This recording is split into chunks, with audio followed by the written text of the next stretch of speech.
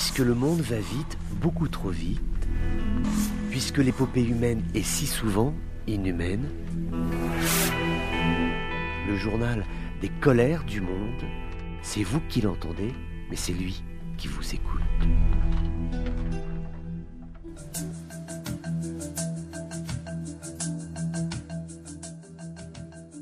Bonjour à tous, bienvenue dans ces colères du monde. Cette semaine, notre première destination est le Soudan, où les militaires et les civils viennent de signer un accord pour mettre fin à la crise politique, une crise profonde qui sévit dans ce pays d'Afrique du Nord-Est, et ceci depuis le coup d'État de l'année dernière. L'accord s'inscrit dans un processus politique en deux phases. Il intervient donc après le putsch du général El-Bourhan. Il vise à reprendre en main les choses politiques, et parmi les signataires figure ce général Bourhan ainsi que plusieurs groupes civils, notamment les forces pour la liberté ainsi que les forces pour le changement. Le fait c'est que les mouvements islamistes du Sud-Soudan ont exprimé leur rejet de cet accord cadre de transition. Une marche a été organisée par le groupe de coordination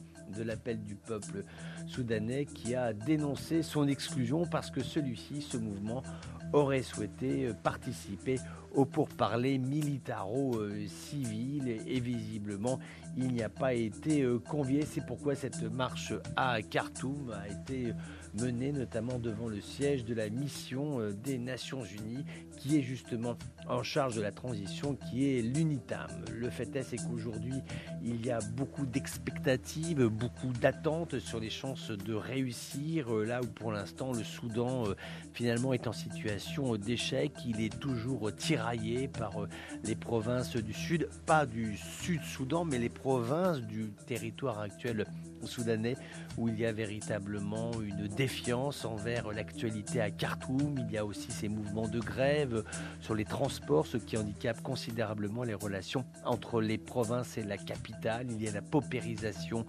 du régime, avec l'argent qui vient alors soit de Turquie, soit de Russie, puisque ces deux pays, Turquie et Russie, ont ambition de créer des bases militaires, des ambitions visant à soutenir l'actuel régime.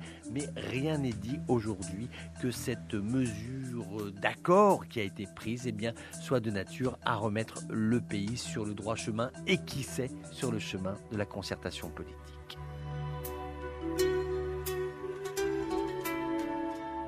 Voilà, c'était les colères du monde d'un jour comme les autres, mais qui n'étaient pas tout à fait comme les autres. On se retrouve bientôt pour d'autres colères du monde.